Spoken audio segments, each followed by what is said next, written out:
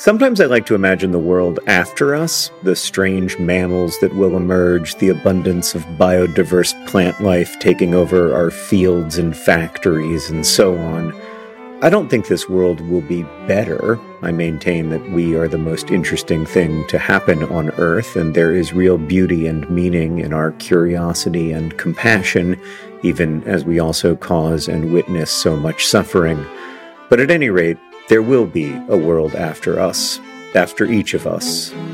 And that's why there's life insurance. It exists to provide a financial safety net to those who love and count on you. Policy Genius's technology makes it easy to compare life insurance quotes from America's top insurers in just a few clicks to find your lowest price. With Policy Genius, you can find life insurance policies that start at just $292 per year for $1 million of coverage. Some options offer same-day approval and avoid unnecessary medical exams.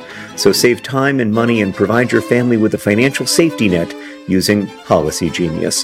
Head to PolicyGenius.com or click the link in the description to get your free life insurance quotes and see how much you could save. That's PolicyGenius.com. Policy Genius, because there will be a world without us.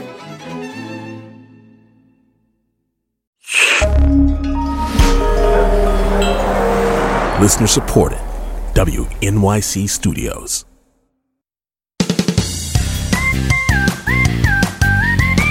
Hello, and welcome to Dear Hank and John. Doris Hyper. No, that was unacceptable to me. You gotta let me mix it up, John. I get bored. You can mix it up, but you can't go that far from the norm. Hello, and welcome to Dear Hank and John. Or as I prefer to think of it, Dear John and Hank. It's a comedy podcast where two brothers answer your questions, give you dubious advice, and bring you all the week's news from both Mars and AFC Wimbledon. John, what is the elephant in the room? Well, before we get to the elephant in the room, can we get to the elephant that is your weirdly affected voice? I don't know. I feel like people want to hear something a little different to start the podcast. And now I'm going to be normal for the rest of the podcast. That was just that thing. Well, I'm just working want on my you to voice acting understand, career, John. I'm trying to become a professional voice actor. It's the only thing that's important to me anymore. And I don't like you stepping all over my dreams. When you have an affectation in your voice, it takes me right back to that terrible time. Nope. Let's not even talk about it. Danger. When you faked a British accent for 6 months in high school. Hank, what is the elephant in the room? 3, 2, 1. Climate change. Climate change? Climate change, John. Oh, no, Hank. Climate change is a long-term problem and therefore one that we don't have to deal with. But it's such a big problem, and it's gray, and it's got a trunk and 4 feet. So I feel like it's the elephant in the room. Oh, I see. It took me a second. I was like, so climate change is an elephant? I'd already moved on. Yeah, I was talking to the old head of the EPA. So Gina McCarthy was the head of the EPA under Barack Obama from like 2013 to 2017. And she's lovely and wonderful. And I just had a great chat with her, and it made me feel kind of more sort of like viscerally connected to the idea of this long-term problem that's going to significantly affect people's lives and health and success as humans over the next forever. And I also feel a little bit more optimistic about it, honestly. So I enjoyed that a lot, and I think that we got a big old elephant, John, and his name is not Michael Cohen, because I think that long after we're worried about Michael Cohen, not anymore, we will still be worried about the climate being different. Oh, yeah, for sure. I didn't mean to imply that Michael Cohen is the biggest problem facing humans. That is definitely climate change followed by maybe global pandemic, which will in part be caused by climate change. So yeah, I didn't mean to imply that. I thought that we were still a weekly comedy podcast. I didn't realize that we'd become a podcast exploring the biggest problems facing humans. If so, we should rename this Dear Climate and Change. That's good, John. I think that's got a really strong ring to it, and people would definitely listen to that. It is weird to me that climate change is such a politically sensitive topic. It's not weird to me. It is weird to me. You know what's weird to me is that on my Google News site that I opened up to try and figure out what the elephant in the room was going to be before resorting to climate change, it says Missoula weather, thunderstorm, 70 degrees Fahrenheit, and then I can change from 70 degrees Fahrenheit to Celsius. I can also change to Kelvin? That is exciting. That doesn't seem like a thing that's necessary. Do I need to know that it's 294 degrees? Sorry, not degrees. People will get mad at you when you say degrees Kelvin because they're not degrees. 294 Kelvin outside? I don't feel like I need to know that. Well, Hank, just as you don't need to know how many kelvins it is outside, I don't need to know the details of Michael Cohen's life, and yet for some reason I know all of them. This elephant in the room seems to be fairly present. Do you know what the phrase elephant in the room means? Yeah, I think that you don't know what the phrase elephant in the room means. Sorry, I've got to Google. First, I have to let you know that on Friday it's going to get up to 303 Kelvin. So just so you know that. Oh, that's exciting. Congratulations to you guys. Is there a fire risk at 303 degrees Kelvin? Or is that like almost absolute zero? Because I have no idea. Yeah, sounds like there would be. An elephant in the room, you mean that there's an obvious problem or difficult situation that people do not want to talk about? I always thought that it was that no one is talking about. No, it's that people are uncomfortable talking about the way that, nobody on TV or in political podcasts or on political radio is talking about Michael Cohen. Because nobody wants to talk about it. Nobody wants to talk about that at all. Obviously, that's why no one's talking about it anywhere. Yeah, actually, come to think of it, climate change is a significantly better elephant in the room than Michael Cohen, who's more like the elephant in the room that everyone is like, hey guys, have you noticed that there's an elephant in this room? Let's talk about it. Okay, Hank, I want to spend a few minutes thinking about something other than Michael Cohen, so let's get to some questions from our listeners. This first one comes from Alex, who writes, Dear John and Hank, my best friend ended up with extra concert tickets, so decided to give me one for my birthday. I feel like this gift is a bit of an afterthought, and I can't decide whether to go. I really want to see the artist performing, but I would have to fly to her city, which isn't cheap, at a very busy time in the school year for me, and also I would be seated by myself in a different section from her and her other friends, which again makes me feel like an afterthought. Should I go? Alex. No. You gotta say, oh, that's really thoughtful, Sandra. I appreciate that so much, but absolutely, I got so much going on here in Birmingham, Alabama, where I live. You know a lot about Alex. I cannot get out to Bellevue, Washington to see Taylor Swift perform in a seat that is nowhere near your seat. Yeah. During this, I am instead going to spend time doing lots of cool things that are also very cool. I completely agree, Hank. That is the appropriate response to that extremely passive-aggressive birthday present. Oh my God. The thing that, if I'm having a friend fly out and I've got local friends that are sitting near me, no, the local friends go sit in the rando seat. My friend who flew on a plane to come see me is going to sit in my section. But even then, I wouldn't go. You got other things going on. It's a busy time in the school year, and you're not going to buy a plane ticket to go see, well, maybe. Concert tickets these days are exorbitant. I don't understand how this happens. People are paying 4 figures to go see a Paul brother. I don't know what's going on. I'm so also disconnected from reality. By the cost of Paul brother tickets. But that's, Hank, it makes me think that we've been undercharging all of these years, charging $10 or $20 for a gig. But that still seems reasonable to me. It seems expensive. I think $20 seems quite expensive. It's more than I'd want to ask, but it is the necessary cost to make the event work. Exactly. Speaking of which, Hank is going on tour. Are you ready to announce your tour yet? Nope. But I am going to go on tour. It's true. This is a true fact, and I will. If you were hoping that I go to a place that is not in America or doesn't have a ton of people, you'll probably be disappointed because the publishing company wants me to go to the places where the people are. I apologize. Being a person who is from a place where there are not very many people, I understand your plight. Hank, astonishingly, that question from Alex was not the most troubling question we received this week about birthday presents. Instead, that distinction goes to Abby, who writes, Dear John and Hank, I'm in need of dubious advice. I accidentally accidentally found out what my boyfriend is giving me for my birthday due to Amazon shipment notifications, not from snooping, and I don't want it. It's a countertop dishwasher. While I think these are great, we've discussed buying one in the past and decided not to because of lack of counter space in our 400 square foot studio apartment. Also, he does the dishes and I do the cooking, so this is really a gift for him rather than me. What do I do? Do I nonchalantly hint that I don't want one? Do I wait until I open it? Do I say nothing and tolerate an object that will inconvenience and annoy me? Advice needed, sometimes crabby. Abby.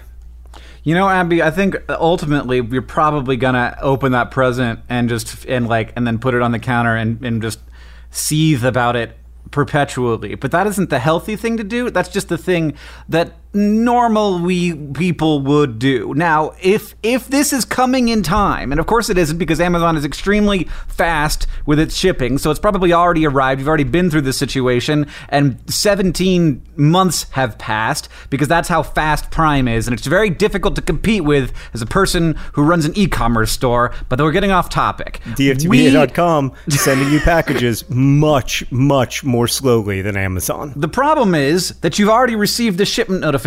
So there's nothing, you can't send it back. You can't have it not arrive because ultimately the best option would just be oh, I don't know, Andrew, the thing never arrived. You bought it, but Amazon decided not to send it. It seems as if it got canceled mysteriously by me. They must have known that, as previously discussed, I don't want a countertop dishwasher. We actually have a phrase for this in our family. When you give someone a gift that is really for you, we call it a Homer present, because in an episode of The Simpsons, Homer gave Marge a bowling ball that was drilled to his fingers. And this feels to me very much like a Homer present, which in our marriage anyway, you're only allowed to do if you acknowledge it and if it's not going to be something that annoys the other person. So I think you have to have a conversation. And the bummer here is that you are going to hurt your significant other's feelings. They probably don't remember that conversation. They probably think that you want this. They probably remember it differently from how you do. And so there are going to be some hurt feelings, but you can't in a 400 square foot apartment. I've lived in that apartment, not that exact one, Abby, I don't think, although I guess it's possible. I've lived in an apartment of that size, and you cannot have an object in that apartment that annoys you because you see it all the time. Yeah.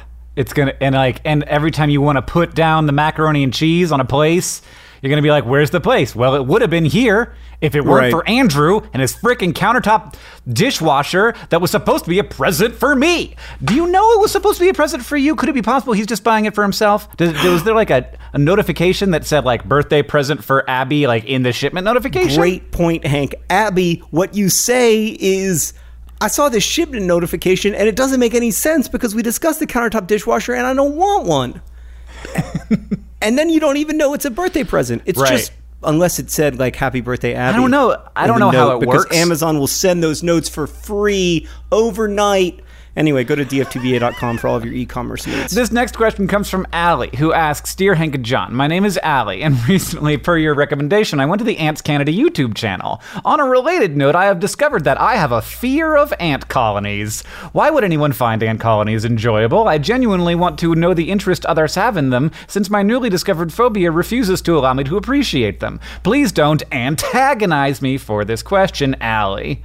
John, I love ant colonies so much, but I understand that different people are going to like different things, and that's mostly the only thing I wanted to say about this. That just because you don't appreciate something doesn't mean that that I'm going to like you less because you don't appreciate something that I like, and it doesn't mean that I want you to appreciate something or that it decreases my appreciation for it, just because not everybody in the world is into the same things.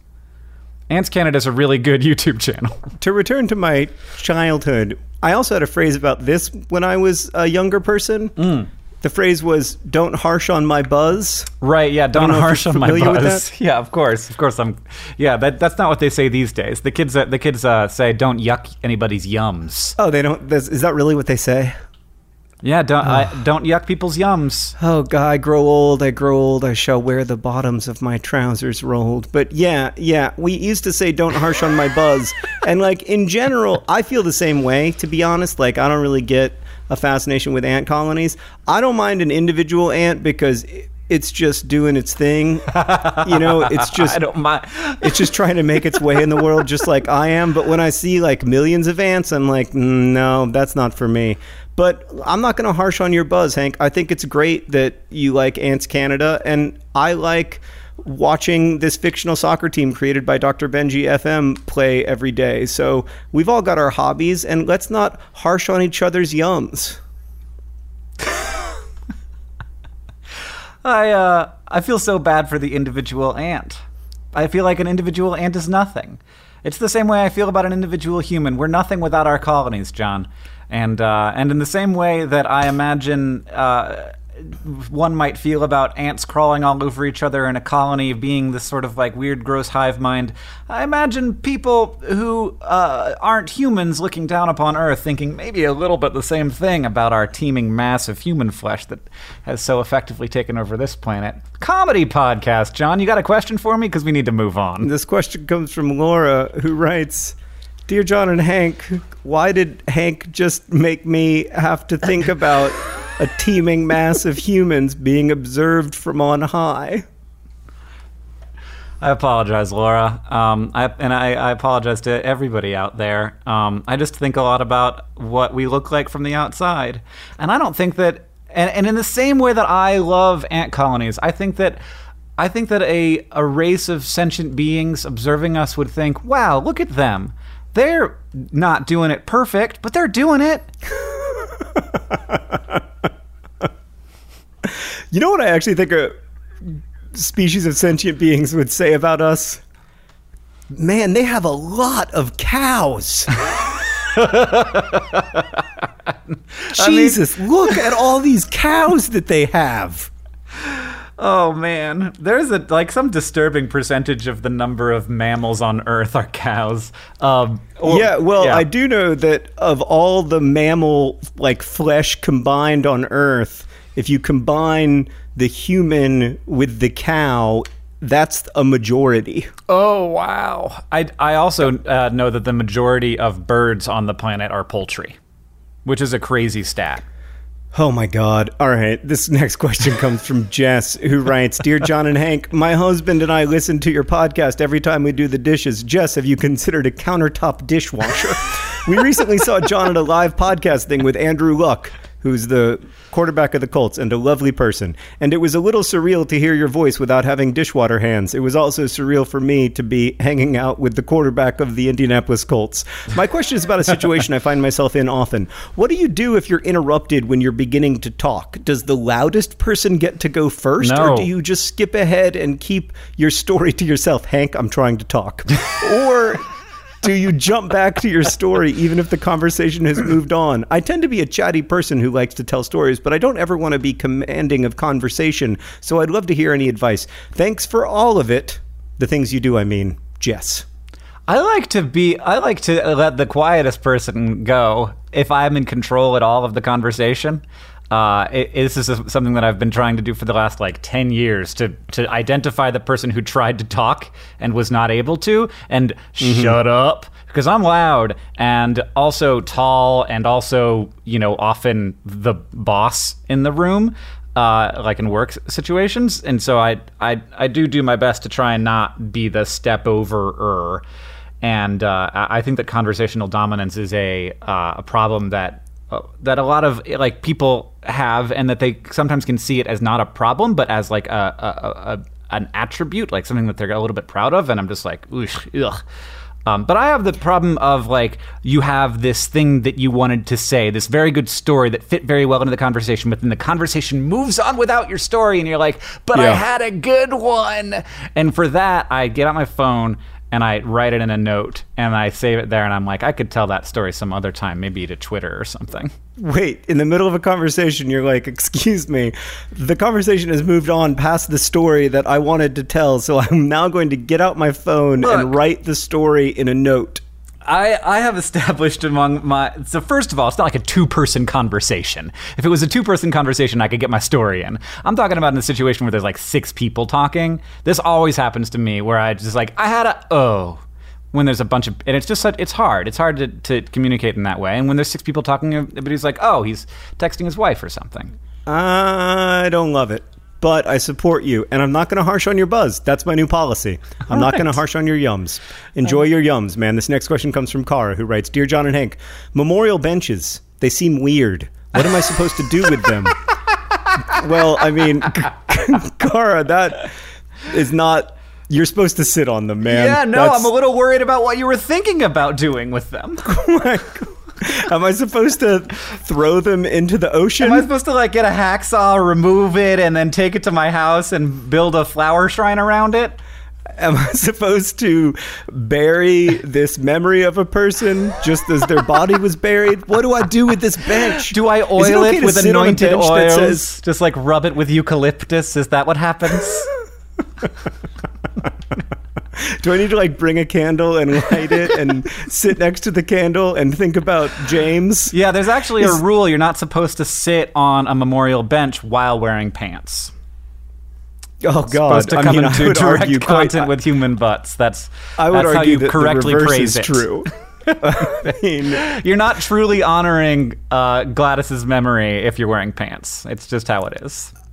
I feel so strongly that one should never sit on any bench unless one is wearing pants that I don't know that I'm able to move on with the rest of the question until I establish that you're making a joke. I don't think that you should sit on anything except a toilet seat while not wearing pants. Like the idea of sitting on like a leather couch naked is just the worst thought that I can imagine. Like, oh, and you like once you're there, you can't move ever again because there's no shifting allowed. Is it okay to sit on a bench that says, in memory of James, a devoted father and friend? It feels like I'm sitting on a tombstone, which is obviously not okay, right? That's right, Kara. It's not okay to sit on a tombstone. At least if it's not a tombstone of somebody you know. At least unless it's a tombstone of someone you knew. But then again, Kara writes, if I don't sit on them, am I dishonoring the person? Yes. Because obviously they liked sitting there and looking at the view and they wanted others to do the same. What do I do? I used to be worried about finding a name-specific sign-off, but now I don't. Kara.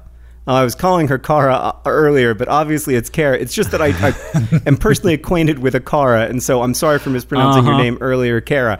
Kara, sit on the bench. Sit on the bench. Not only that, now you have to sit on every bench because otherwise you're not honoring. You're like walking past that bench and saying, I don't care about your view. Yeah. Gladys. I don't care about you, James. Or, no, somebody made that gift to support a park service or to support a trail or whatever because the person they are honoring probably liked being there or because they want you to take a moment out of your day to just think of that person's name. There's a saying at 99% Invisible, always read the plaque. I love that saying. And it reminds you to pay attention when you have the opportunity to, because you might discover something surprising or interesting. And I love memorial benches because it's an opportunity to read the plaque. Now the question then becomes, John, what is the smallest amount of time you can sit on the bench while properly honoring the memory of the person? So if there's a lot of benches and each of them is honoring a different person, do I just have to like slide my butt over each one a little bit to sort of say, hey, thanks for the bench?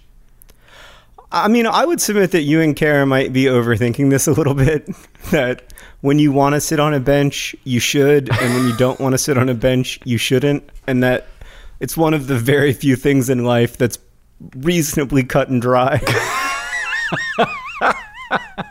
Like in a world of confusing grays and conflicting ethical responsibilities, it seems to me that like choosing whether to sit is one of the cleanest, clearest choices that we have, and please God, let us hold on to it as long as possible. This next question comes from Ashley, who asks, Dear Hank and John, I've been living a lie. When I made my first Instagram back in high school, my first name, last name was already taken, so I made up a new but similar last name for myself, which was available, and that is still my current Instagram name. However, I'm now 23, and I've moved to England, and I'm working as a freelance stylist. I use my Instagram to network and get jobs. Now everyone in my professional life knows me by my fake Instagram name, and keeping up appearances is getting out of hand. My website, email address, official business name, and and substantial number of magazine credits are in my fake name. I don't mind the fake name, so this should be fine, except when people pay me my invoices or they're booking me for a flight, they see my real name and it makes me look shady AF. What should I do? Should I just change my name to my fake name to avoid confusion? Should I stop the charade and come clean? Dubious advice is greatly appreciated. Faking it till I make it, Ashley. Very apt.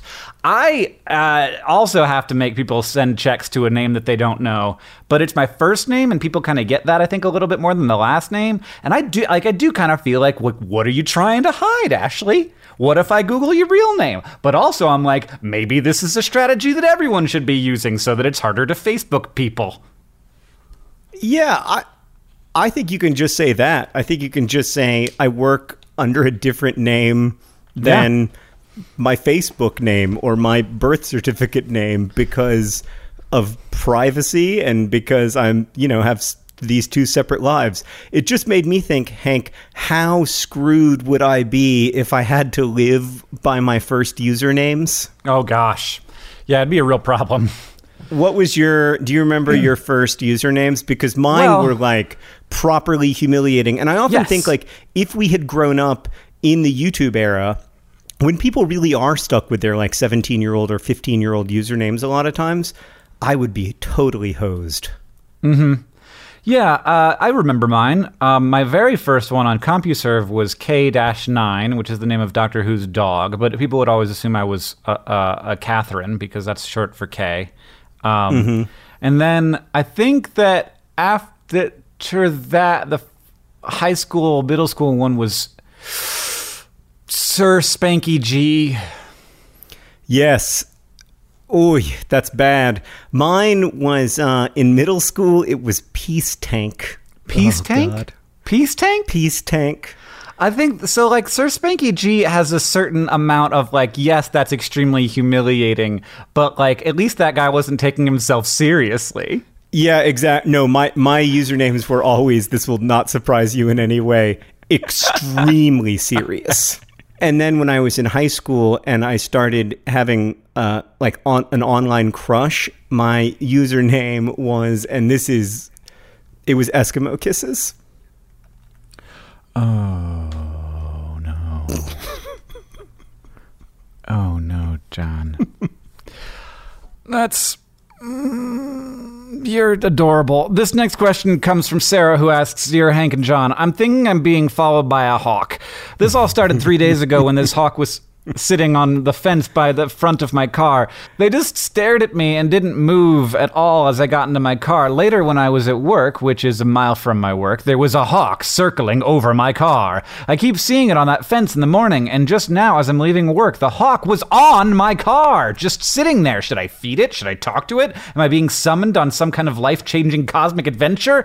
Any help would be greatly appreciated. Being watched by a hawk. Sarah, you gotta get a hawk tattoo. I mean, I don't know 100%, but I feel like you got to get a hawk tattoo. My feeling about this is that it's one of those times when it's really helpful to believe that humans can live inside of hawk spirits or whatever, because maybe you could just be like, oh, it's my grandpa. He did always like hawks.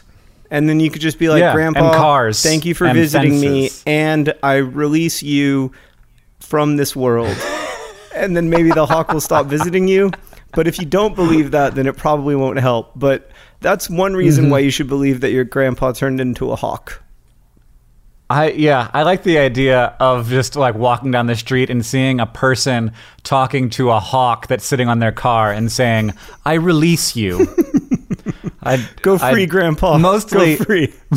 Mostly, I like if the hawk just keeps coming back, keep doing that so that people can watch that happen as often as possible, and maybe wait until somebody is about 20, 30 feet away before you start talking to the hawk so that they can experience the full dramatic endeavor. I actually think that according to hawk law, Sarah and this hawk are now married. Oh, that's totally possible. Which reminds me, John, that this podcast is actually brought to you by Hawk Law. Hawk Law. Not a particularly easy thing to say. The rural juror of animal laws. Today's podcast is also brought to you by Passive Aggressive Concert Tickets. Passive Aggressive Concert Tickets. Oh, no, yeah, please come see Bruno Mars with me. Don't sit with me, and you have to fly here. This podcast is also brought to you by an individual ant. An individual ant, not disturbing and probably screwed, because they don't do well on their own. And finally, today's podcast is brought to you by James's Bench. James's Bench. Just pause and remember him while wearing pants. While wearing pants. This podcast also has an actual sponsor, John. Our actual sponsor for the day is Brilliant.org. So you are a human being, person listening to this, also John.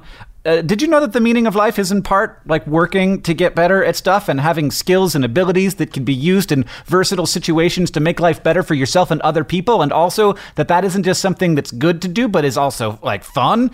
Brilliant.org gives me a chance to do this. I like Brilliant.org because it gives me a chance to do things that aren't Twitter, and that instead make my mind better at things that it was just recently worse at, which could be anything from probability, logic, complex algebra, physics, astronomy, machine learning, computer science, all that stuff. And I don't feel ashamed when I'm learning something new on Brilliant, because when I get something wrong, only I know that it happened, and the little descriptions don't judge me, they just tell me how I got confused, and they're right, because it's normal to get confused when you're learning something new and developing more correct intuitions about the world. It's also valuable and fun to get better at stuff. So if you want to support Dear Hank and John and learn more about Brilliant, go to brilliant.org/DearHank and sign up for free, and also the first 200 people to go to that link will get 20% off the annual premium subscription. And the premium product is really, really good, I have to say. You can also go to brilliant.org/DearJohn. Brilliant is science and math enrichment learning, and it is really, really wonderful. So go over to brilliant.org/DearJohn. Dear Hank also works, and check out brilliant.org. Thanks to them for sponsoring today's pod.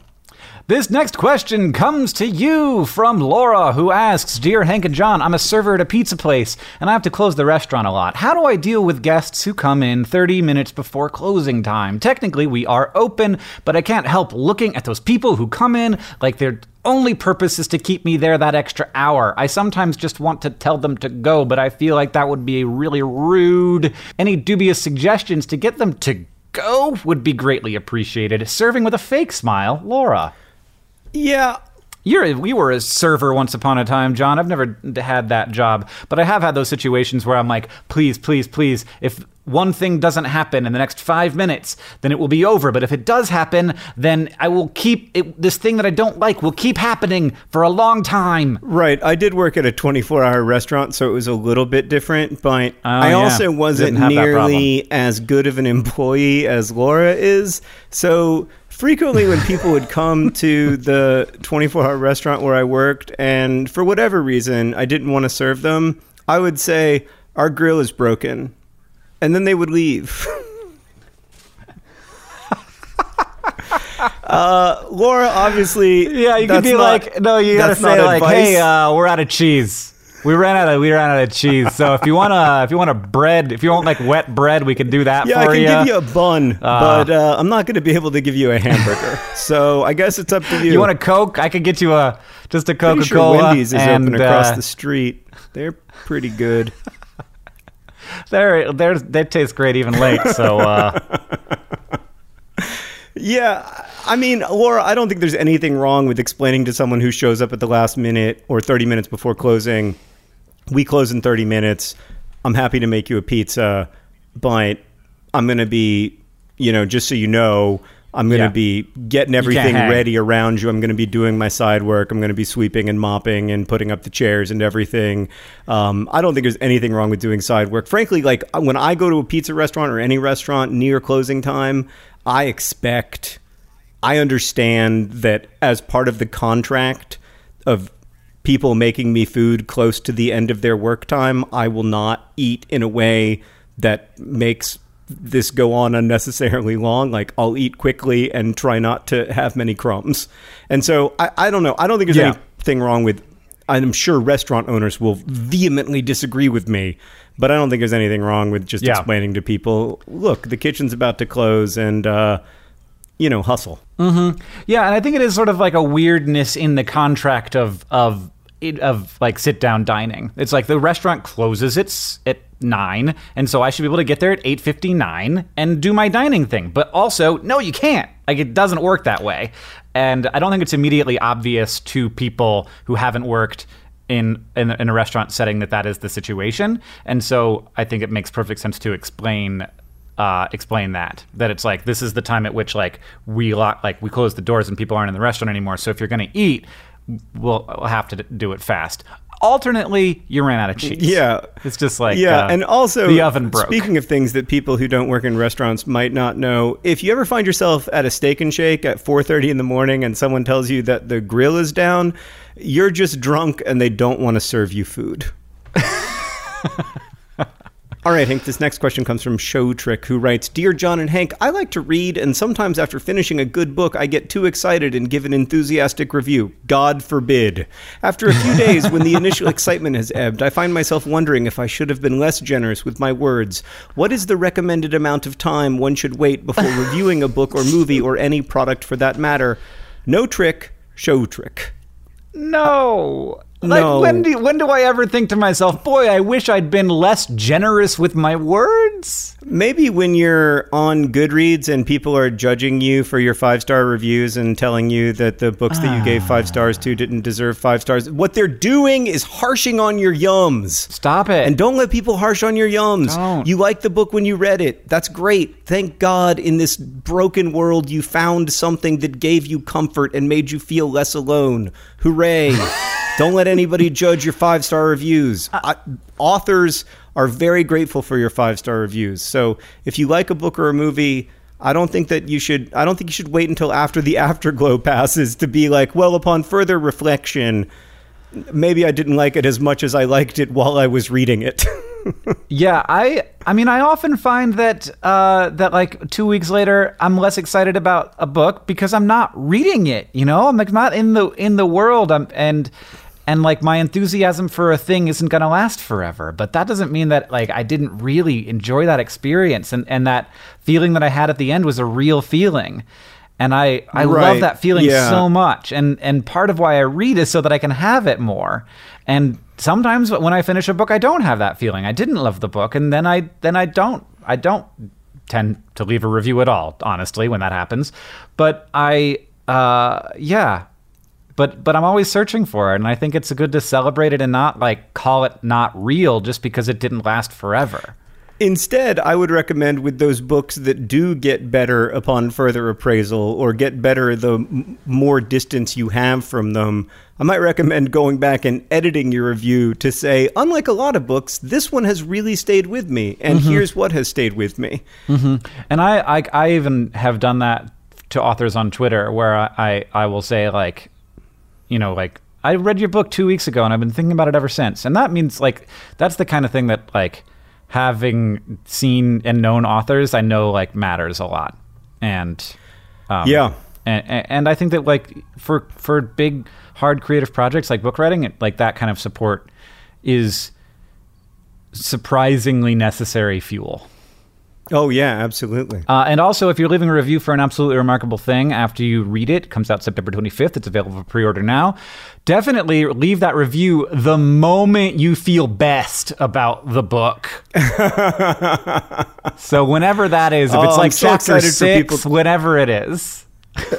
I'm so excited for people to read your book. It definitely gave me that feeling, like that book hangover feeling where you want to live in the world for longer and hang out with those people more. But it also has stuck with me and really reshaped the way I think about a lot of things that are important to me. So I think, I mean, it's so good. It's so freaking good. Okay, you can't, but if you keep saying it, it's going to start wearing off. So you gotta like only plug it like every 4th pod. That's how it works. Okay, I will try to only plug it every 4th pod, even though I don't think that that's necessarily good marketing. This next question comes from Rebecca, who writes, to whom it may concern, where do bugs go when it rains? P&P, which means pumpkins and penguins. Rebecca. Pride and Prejudice, Rebecca. It depends on the bug. Like, a lot of bugs live underwater, so they don't even know. Yeah. It never rains underwater. It never rains underwater. Get that tattoo. That is a very bad tattoo idea. I don't want It to offend means anybody who something. currently It has that definitely- tattoo, but that is not a good tattoo recommendation. It definitely means something. I can't tell you what it means, but it's got a deep metaphorical resonance for something. I mean, I'm not convinced of that. But Hank, more to the point, where do bugs go when it rains? Do they hang out under leaves or something? Or do they just... Yeah, actually, some do hang out under leaves. Butterflies particularly will hide under leaves because they can be damaged by rain. If they get hit by big drops or if they get too wet, it slows them down. They cool off and lose some of their heat, which is a big deal. So yeah, a lot of bugs, but beetles tend to be okay. They tend to not mind getting wet, especially if like they have a sheath that covers their wings. They tend to be better about that. A lot of animals, I mean, it depends on the level of rain. Some animals love it when it gets wet and like come out specifically when it's wet. So yeah, I mean, it depends on the bug. But yeah, flying bugs that can't sheath their wings tend to hide. They go under things. They go under leaves or logs or something like that. That is also my response to rain. Yeah, hide. Go to a place where I'm not being hit by the rain. I was just in Florida and it rained so much while I was there and I loved it a lot. And I did not think that I would. And everybody kept apologizing for the fact that it was a really rainy week. And I was like, actually, I just like want to be getting rained on right now. Like be out in the 85-degree weather, getting like not having to swim to get wet. It's great. Just cool me off. Yeah, It's I mean, too hot. I think that maybe speaks to a certain amount of nostalgia for our childhood, which was spent in Florida and therefore it's fairly frequently wet. in afternoon thunderstorms. Hank, before we get to Yeah. the all-important news from Mars and AFC Wimbledon, we need to read a couple of very important responses. First off, you and I speculated about the nature of the bird in the famous Emily Dickinson poem, Hope is the Thing with Feathers. And Colin wrote in with a fantastic reading that has blown my mind. Dear John and Hank, a couple of podcasts ago, someone asked what kind of bird Hope is in that Emily Dickinson Can poem. I make a guess? Yeah. Real quick? I haven't read this yet. Is it my grandpa as a hawk? No, is that your phrase of the week? No. That would be a really good one. It would be. That would be you pretty would have worked amazing. it in very elegantly. I'd heard that it's a pun on the Latin for I hope, spiro, a sparrow. But neither of you said this. Disclaimer, I don't have an English degree. Colin, you are 100% right. It has to be a sparrow. It is a sparrow. Hope is a sparrow. It has been decided right now, right here, because of the Latin for I hope. There's no way Emily Dickinson didn't know that, and she wasn't making that beautiful and very deeply meaningful pun. Also, Hank, we talked last episode about the fact that we both think that Grease 2 is the canonical Grease movie and that Grease 1 is some kind of third-rate prequel. And it turns out we are not the only people who believe this. There are a number of people, all of them approximately our age, who also experienced Grease 2 to be the one true Grease, including Julie, who wrote in to say, Dear John and Hank, I am almost 40 years old and Grease 2 is my favorite Grease movie. I too thought it was the only Grease movie until I was in my late teens. I suspect Grease 2 was inexpensive to rerun on TV, hence our overexposure. Grease with John Travolta is overrated. Your oldest fan. No way, Julie. Not even close. Not even close. For one thing, I'm a fan of Hank, and I'm 40. You're only 40? I mean, I almost said but then I realized I can't say that on the pod. What's the news from Mars? John, it feels like it's been a while since we made a podcast because there's been this excellent Mars news that I haven't been able to talk about for some time. But the Mars 2020 rover, scheduled to launch in 2020, it hasn't been named yet. It's going to have a better name than 2020 when it launches. It's going to be very similar to the Curiosity rover, but it has just been approved to have included on it a tiny little drone helicopter that will separate and fly off of the rover and go do science autonomously, separately, which is very cool that they're going to have a helicopter on Mars, John.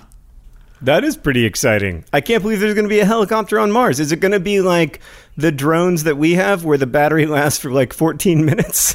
It's going to have a little solar panel on it, so it'll be able to recharge.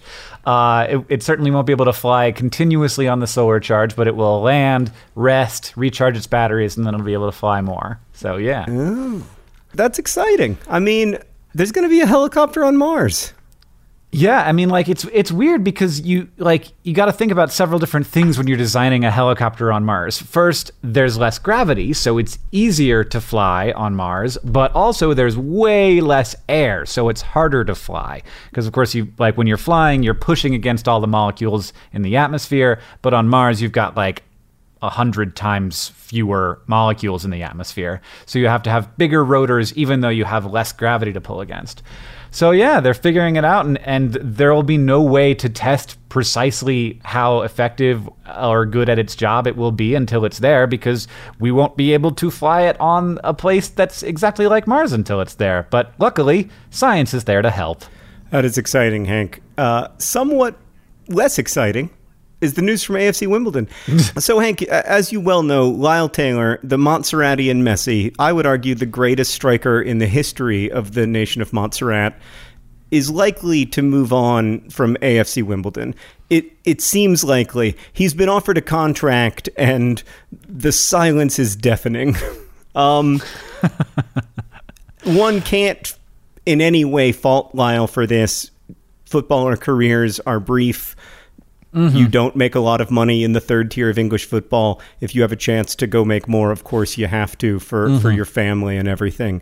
And also, Lyle Taylor is one of the central reasons why AFC Wimbledon are still a third tier English football team. So very, very grateful to him if indeed, as it appears, this is his last season. But weirdly, the most recent rumor about Lyle Taylor, not that I follow Twitter football rumors too much, but I do follow them, have him going potentially to Lincoln City, which is a team in the fourth tier of English football. Now, potentially they could pay a lot more money because Lincoln City have some money. And it may be that, that's where the money and the opportunity is. And so that's where he ends up going. But I personally would be a little bummed out to see Lyle Taylor in the fourth tier of English football. I don't think he should drop down to League Two. I think he should either be at a League One club that has a really good chance of moving up to the championship, or he should be in the championship. So we'll see. But Lyle has been such a great player. He is. The fact that on a team that scored very few goals, he was still up there in terms of goal tally in League One as a whole speaks to his talent and his commitment. I mean, he said at the end of the season, this team is not going to get relegated on my watch, which I thought was a real statement of intent, and he meant it. And he's not the only reason we stayed up, obviously, but he's a big part of it. So it looks like Lyle Taylor will be leaving, but for where? But for where? And also, what are you going to replace him with? Does he free up a bunch of money? No. I mean, he frees up a little money. He frees up a little money, but not a ton of money. And I think it'll be difficult. I don't think it will be easy to replace him. But hope is the thing with feathers, Hank. Yeah. Specifically the sparrow with feathers. It's the sparrow with feathers. It's also your dead granddad is a hawk. John, the way that you feel about AFC Wimbledon really reminds me of how I feel about turtles. I like turtles. I haven't talked about it a lot, but I do. I really do. So, John, what was your phrase of the week? What was your phrase of the week? First, was it potentially I like turtles? Yeah, it was. Maybe could have made that a little harder on you. I might have slipped my mind there. It's not even that challenging of a phrase of the week, but I know we talked a bunch about animals through the whole pod. You had a couple opportunities. What was my phrase of the week? I'd have no idea. Eskimo kisses? That's right. It was? Yes. Oh, was that a fake? Yeah, it was completely fake. You think I would have a username Eskimo Kisses? God, no way. The world is so much better now. Oh no, my real high school username was way worse than that. I wish it had been Eskimo Kisses, but alas. Are you gonna tell it to me, or are you gonna make me? Yeah. God, no. Let's move on. Hank, what did we learn today? We learned that looking down from space, the aliens are thinking, well, they're not doing it perfect, but they're doing it. They're definitely thinking they're not doing it perfect.